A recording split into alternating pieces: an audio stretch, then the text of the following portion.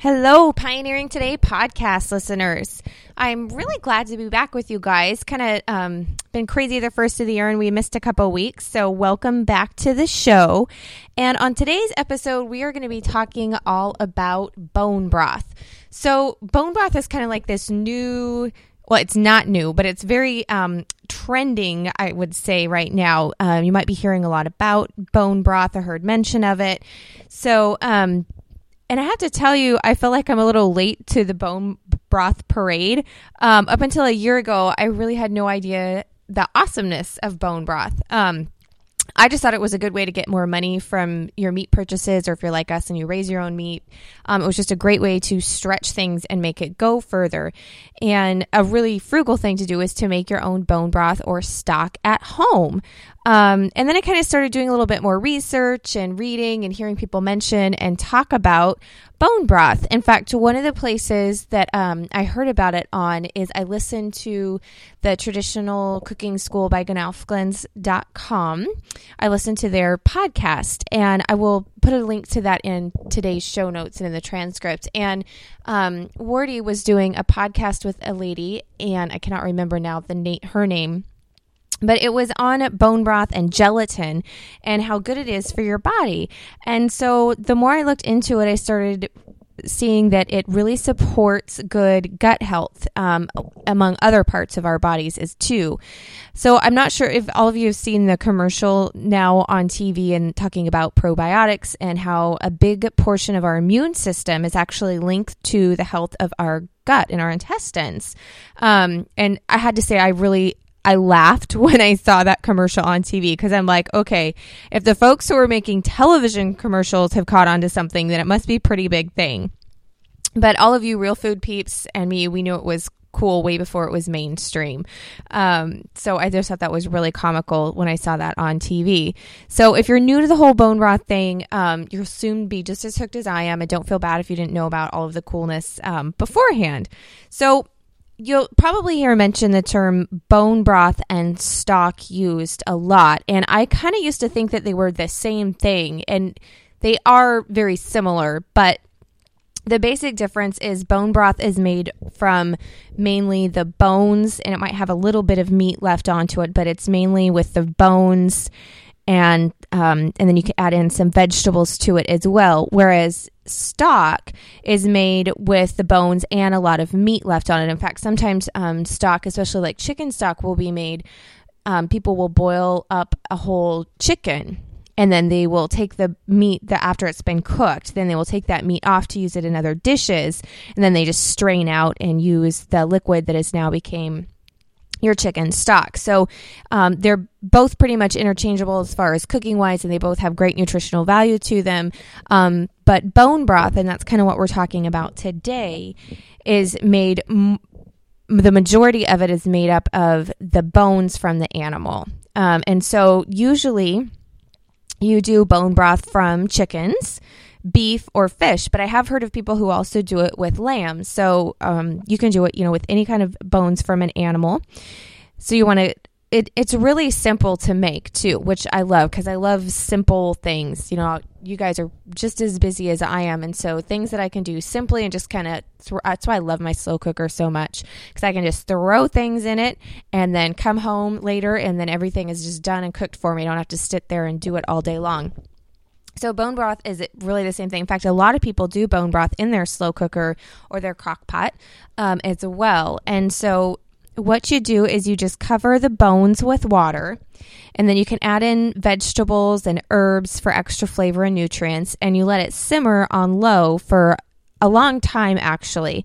Some people will do it just for 3 or 4 hours, but you're going to get the most and draw the most of the stuff out of the bones and get a much more flavorful and better broth if you let it go for at least 12 hours. And some people let it go overnight for 24 up to 48 hours. In fact, there's even a method And this was the method that Morty on the podcast that I was mentioning to, that I was listening to, does the continual broth method.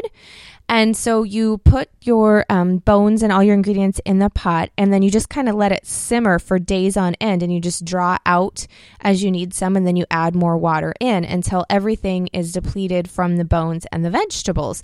And so a lot of people do that and let it go, for a week, if not more, until they need to add in a new batch of bones. So especially this time of year, when a lot of people are, you're making soups and you're using a lot more warm things than you are necessarily in the summertime. So I will link to that in the show notes for you if you want to check out the continuous broth method, which is really cool.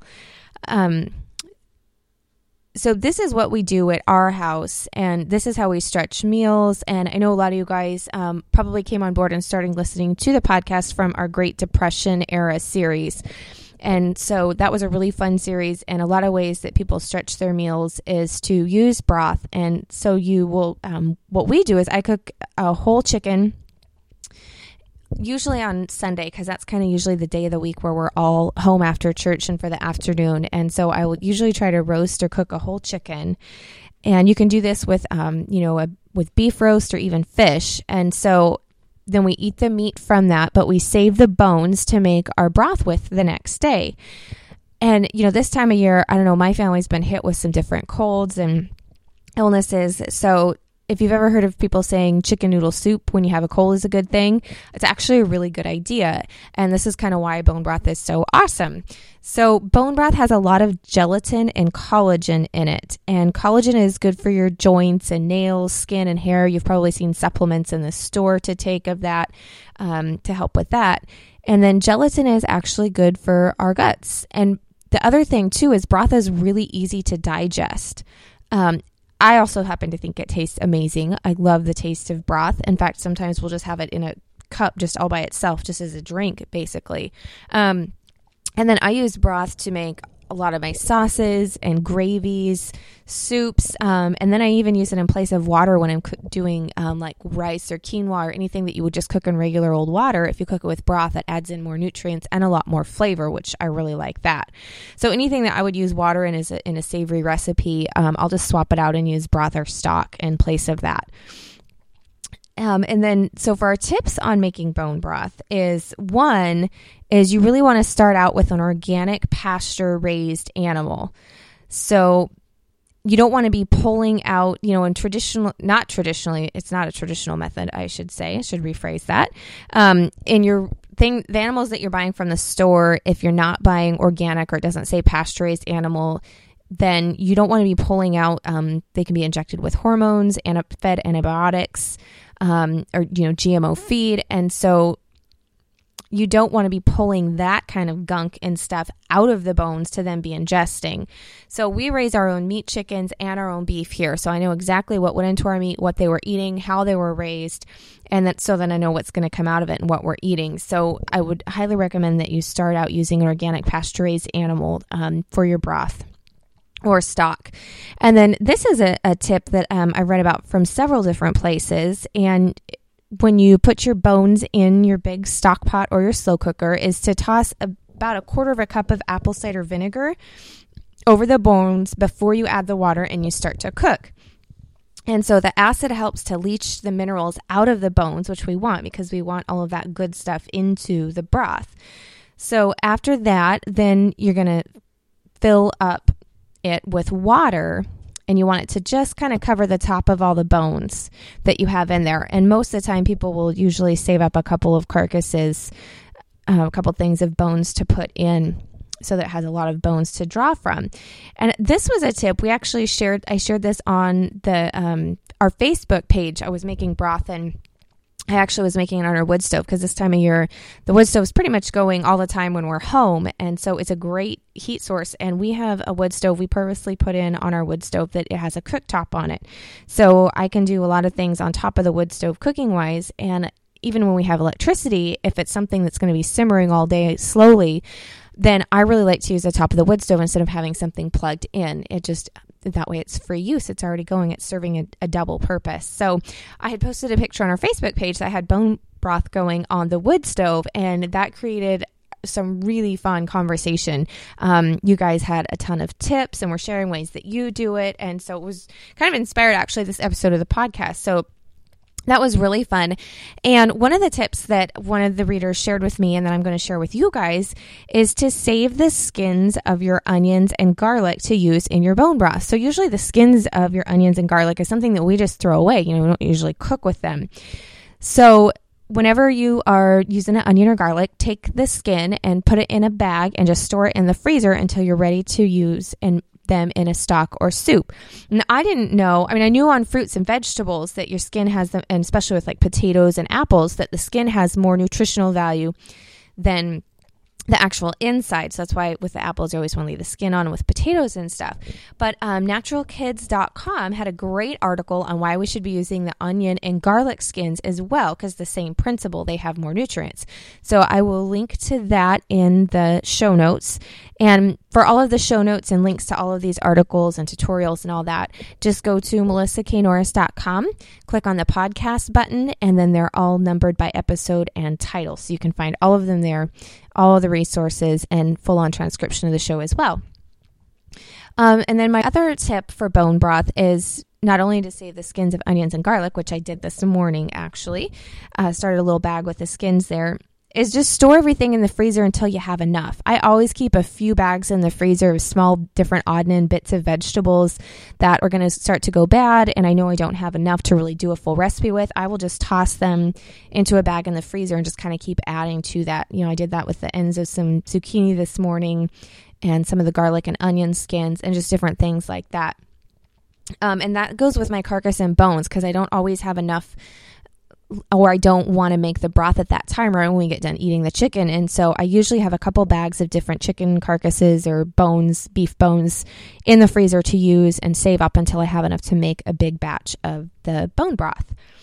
Now, one of the things that's really desirable when you're doing your bone broth is to get it to gel. So it's kind of like the holy grail of broth making is when you get it to gel, you get all kinds of excited. And people who are really into bone broth are probably going to look like you're crazy. But those that have been doing this a while, when you get a batch that gels really well, you get really excited because that means it's got a lot of the gelatin in it. I actually personally find it easier to get beef broth to gel compared to chicken. And maybe it is because my beef bones are bigger and so there's a larger quantity of bones to water. But I just seem to have a lot more luck getting that beef bone broth to gel than I do chicken. And if it doesn't gel, then don't think that it's bad and throw it out. It's still fine. It still has nutrients in it and it's still good and everything like that. It just doesn't have quite as much gelatin in it. So don't be thinking if it's not gelling that it's not any good. It's still really good for you. So one of the things that I noticed this last batch I only had one chicken carcass in there and it didn't really gel very well.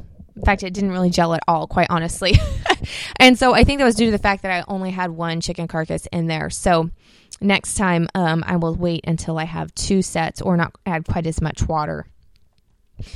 So, and I also noticed too that when I cook it for a longer period of time, it tends to pull out more and to kind of get more of that gelling factor. So I really do like the slow cooker like that. I don't really feel comfortable leaving my stock pot on my wood stove at night when we're sleeping. Usually the wood stove cools off quite a bit overnight because I don't get up in the middle of the night and stoke the fire and add more wood.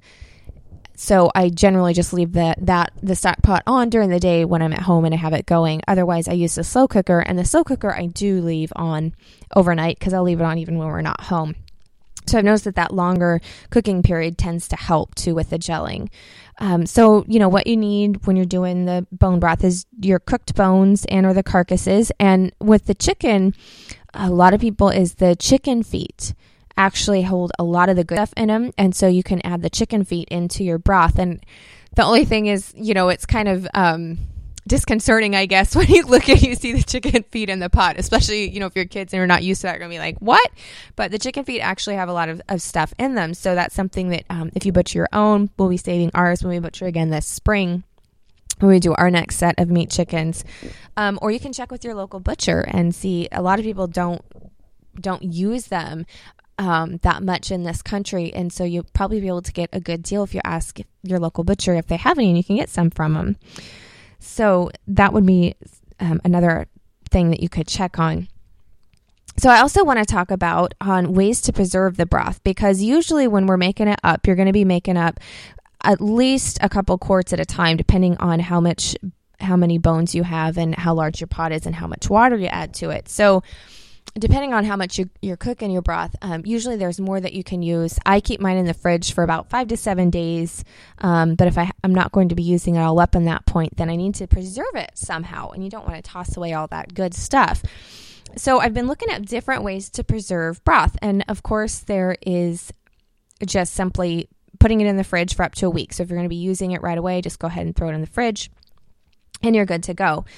And then I was on Pinterest actually, and I saw this great post and I was really intrigued by it. And so I clicked through to it, and it was how to keep bone broth good in the fridge for up to 6 months. And it said no freezing, no canning. And so I was really intrigued. I'm like, well, how's that going to work? And so I clicked over to this post, and it's written by Diana, who is the owner and blogger at myhumblekitchen.com. And it was really fat. In fact, I loved her site. I ended up poking through it quite a bit and reading and finding some really fun articles. And she is just a gal after my own heart and have a lot of similarities there. So, but on her post is when you're cooking your broth, and this is where it's going to differ for if you're going to be canning it or if you're going to be freezing it. So when you're making the broth, of course, when it's all hot and liquidy, you're not going to really see the fat as much. You don't see the fat until it's cooled. And so when you're making it to can, which is another way to preserve it, and we'll get into that in a minute, you actually take the broth and then you strain it. And you're going to be straining it regardless. So you can either pour it through cheesecloth. I have a fine wire mesh strainer, and I just pour mine through that. And then usually you either can do another batch of broth with the bones if you've only done one, or toss it out. But the vegetables are pretty well spent after simmering for at least 12 to 24 hours. So I usually just toss those out. You can put them in a compost pile or feed them to your animals or whatever you want to do with them. But anyways, after you have strained it, then you're going to I pour mine right into the jars and stick them into the fridge. And so once they've cooled, you're going to see the fat on top. And so Diana's post, and I just thought this was fabulous, is as long as you have a thick enough layer of fat all the way across the top of the jar, and of course the fat's going to rise to the top of the jar, then that fat, as long as it's completely over the top of the jar and it's thick enough, is going to seal it from the air. And so she leaves her stock, her bone broth, in the chicken for up to 6 in the chicken. Yeah, that was great. Sorry, too many terms there. She leaves it in the fridge for up to 6 months. And so as long as that fat seal isn't punctured, then it's sealed off from air and it's being kept in a cold environment. And so it's good for up to 6 months. And I just thought that was great because I know a lot of times, one of the reasons I don't really freeze my broth that much is because a lot of times I don't know that I want to use broth for a recipe until it's like an hour before I decide to cook it. I'm not always great at meal planning and planning ahead. So if it's frozen, I have to wait for it to thaw, which is kind of a bummer because it's going to take a little bit longer than that. And so canning is definitely one of the ways that I would like to go, but I did not know about the fat layer. So the only caveat to that is you have to make sure you have a really good fat layer. And so I'm going to be linking to the notes, and she goes through and has a great step-by-step tutorial, shows the fat and kind of goes into all of that. So I hope you guys go and check that post out. I thought it was really interesting and a great idea. And so, of course, you can freeze your broth. So you're going to want to make sure. And I've read differing things on this because your mason jars, and of course, broth is a liquid. It depends on how much it's gelled, but it is liquid. And so when that freezes, of course, as we all know, liquid expands. So if you have it in your mason jars, which mason jars are fine to put in the freezer, but you have that liquid. And so I've read some people have had trouble when they bring it back out to thaw, that sometimes it cracks their jars. So that's something to consider, though I know a lot of people do freeze the broth as well. And then, of course, probably one of my favorite methods of ways to do things around here, I'm a canning addict, I confess, is to can it. So you can can your bone broth in your stock, and then you've just got it shelf stable, ready to go. No need to thaw it out whenever you need it. So the one a couple things I want to point out with canning the bone broth and the chickens and the stock is it is non-acidic. So you do have to use a pressure canner. Even though it's liquid, you need to use a pressure canner to can it. So I want to just stress that it's not safe to water bath can. And you also, because it's hard, so, fat is thick and it's harder for the temperature to reach through the fat. And so when you're canning it, you need to make sure that you strain all of that fat off before you can it, so that you don't have the chance of botulism or other things like that growing in there. So that's when you make it and you put it in the freezer so that that fat has a chance to congeal, and then you just lift and skim it off before you go ahead and can it.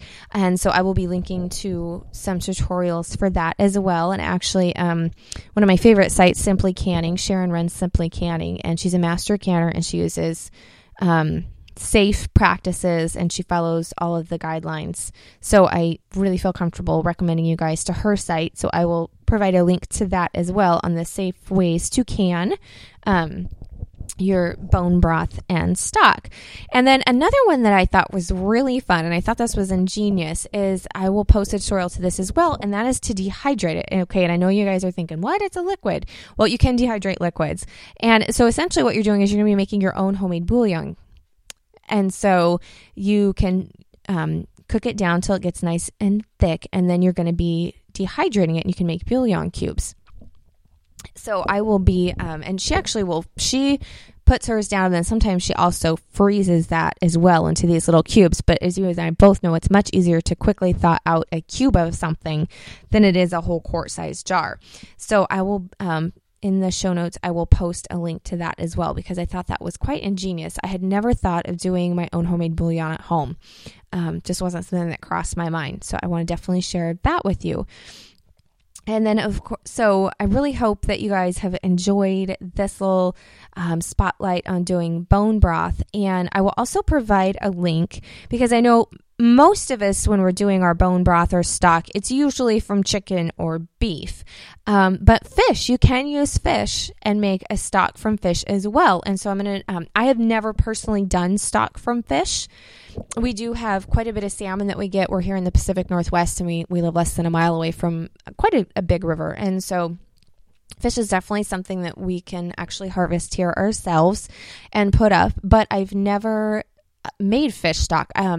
So if you're on, if you have some rivers and you've got a lot of fish and something, don't throw away that fish, and you can make stock out of it. And I will share the link as well in the show notes on the tutorial on how to make fish stock. So I thought that was really cool. So there's lots of different ways that you can make stock and really just extend out the use of what you already have. And so I was kind of going through the math on what it costs us to raise our meat chickens and figuring out about how much approximately it costs us per bird.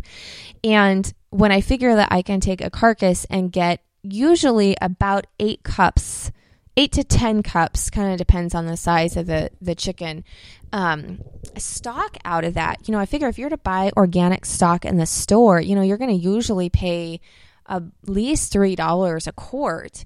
And so I was adding up the costs, and when I make the stock from the chicken carcasses that we already have, it really extends out on how much they save us to do it at home and how much more money I'm getting out of that animal than just using it just once to eat the meat. So I really like to be able to do the bone broth or the stock from the animal. It's just a great way to really extend out your cost. And I know you guys are like me, we're all looking for ways to stretch our dollar. And so that's a fabulous way to do it and to get more nutrition into our things, especially when I did the quinoa. I've been cooking quite a bit of quinoa recently and using the chicken stock in that in place of water. And it adds just a lot more flavor to it. And I feel really good knowing that my family's getting more vitamins and nutrients that way.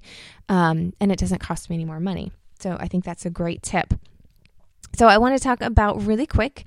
And this was kind of actually, this whole episode was actually the answer to a reader question, because I had quite a few people ask me, how do you do your bone broth? How do you make your stock? And so this whole episode was an answer to those questions. I got them from quite a couple different people at least, so I wanted to make sure that I share that. And I would love to have, if you're listening to this, to join us on the Facebook page, and that is facebook.com/Melissa K. Norris. So I'd love to have you pop on over there and join us for lots of fun discussions and stuff like this that just kind of happen. So I'm going to talk about our verse of the week, which is one of the show things that we do here. And this, my husband and I actually were listening to a podcast on this on Sunday, and it's from Ephesians 5, and it's Ephesians 5, verse 22, and it says, "Wives, submit to your husbands as to the Lord. For the husband is the head of the wife, as Christ is the head of the church, his body, of which he is the Savior. Now, as the church submits to Christ, so also wives should submit to their husbands in everything." So I'm sure many of you are very familiar with that verse, and I have to be quite honest with you, that verse usually does not sit very well with me. I am not a submissive person. It's not in my personality, and it's not something that comes easily to me. So every time I read that verse, it has always just kind of rubbed me the wrong way. And so we were listening to that verse, and you know, I was also having this conversation not just only with my husband, who was not trying to pound that over my head in any way, shape, or form. Let's just get that out there. But, you know, it's really easy for us when we read the Bible to want to ignore the things that we don't want to do or we don't necessarily think that we agree with. But we either have to believe that the Bible is all God's word and that we're supposed to follow all of it, or it kind of cancels out everything else. You can't pick and choose from the Bible what you want to believe and what you want to follow. Now, a lot of people do that, and I've certainly done that myself in the past, but really when it gets down to it, you have to believe all of it or none of it. And so I choose to, and I do believe that the whole Bible is God's word to us. And so I was really thinking on that verse and just kind of mulling it over. And, you know, it's what the Bible says. It's what God says. And so when I choose to ignore it, then I'm choosing not to allow him to have full reign in my life and my marriage. And he can't work through me and change things in those areas of my life if I don't do what he says. So it's been really interesting in both my husband and I, and it does talk to husbands as well. I wasn't going to do the whole thing in there, but definitely in a marriage when both parties are working on that together is key there. And so I just kind of wanted to share that verse with you guys, because that's been a verse that has really been on my mind and I've been mulling over and asking God to show me in the ways that I need to with his wisdom and inspiration from the Holy Spirit where I need to work on it. So I just thought I would go ahead and share that was the verse that has really been kind of playing a part in my thoughts lately. And then the other feature of the week that we do here on the podcast is what I'm reading, because I love books, you guys. In fact, it's kind of funny. I was actually, right before I started recording, I was looking at all of the books that I have on the end table where I read. You know, I don't know about you guys, but I actually tend to read like 5 books at once, which I know is kind of probably weird. But I usually have a fiction book that I'm reading, and I usually only read one fiction book at a time. And then I have like 4 or 5 nonfiction books that I'm reading, and I kind of bounce between them all. And some of them are devotionals where it's a page a day or a section a day, and others are just nonfiction educational things on blogging and writing and business and all that. So I was looking at my pile and I'm like, wow, I'm kind of reading a lot there at one time. But I just got done reading. It was one of those books that I stayed up way late past my bedtime. And I know that when a book will hold my attention that long, then that's one that I want to share with you guys, because if it keeps me up past my bedtime, then I know it's really good, or if I can't wait to get back to it the next night. And so Francine Rivers is one of my favorite fiction authors. I'm sure a lot of you have probably heard of Francine because she's a very well-known New York Times bestseller author. And so I just finished reading the Marta's Legacy series, and so it's actually 2 books, but you can get it on the Kindle. You can get the 2 books in one. So you just make one purchase and it's cheaper that way. And one of the things I love is Francine writes longer books. So they're usually about 500 pages, which I totally admire as an author, because I don't know that I could write a 500-page book. That takes incredible skill, and she does it great. It doesn't feel like it's too long. In fact, I'm always like, oh, it's over when it's done, kind of bummed because I really like it. So this book was really great, and what I love is it starts by following the main character, Marta, and it starts in the early 1900s, and it starts following her character. And it goes through 3 generations. So it goes through Marta and then her daughter and then her daughter's daughter. And it follows this family. And it starts in Europe, and then they come to Canada, and then they end up down in the U.S., down in California. And it was really incredible to watch and to read through, because a lot of times, we don't realize the way people are and react to it if we don't see the history or how they were raised. We just see the end product. And we don't see necessarily the reasoning and the stuff behind it. And so it was really fascinating how she went through and showed just the family ties and how things were repeated, in generations and families. You have a lot of behaviors that are learned or repeated and handed down. And so it just really went through all that. And it was fantastically done. And Francine is a Christian fiction author. And so there was a lot of showing how God worked through, despite these women's flaws and the mistakes that they made, how he worked through that, and at the end brought it all together. And so it was just a great read. I couldn't put it down, so I highly recommend it. And I will provide a link to that in the show notes as well if you want to check that out. So thank you so much for joining me today. If you have any comments on how you do broth or stock and have any tips to add to mine or to share with people, I would love to see that in the comments and the show notes. Because I end up learning a lot from your guys' comments, and then other people do as well. So I would love to hear your tips. So please pop over there and leave your comments, and you can find that at melissaknorris.com. Thank you.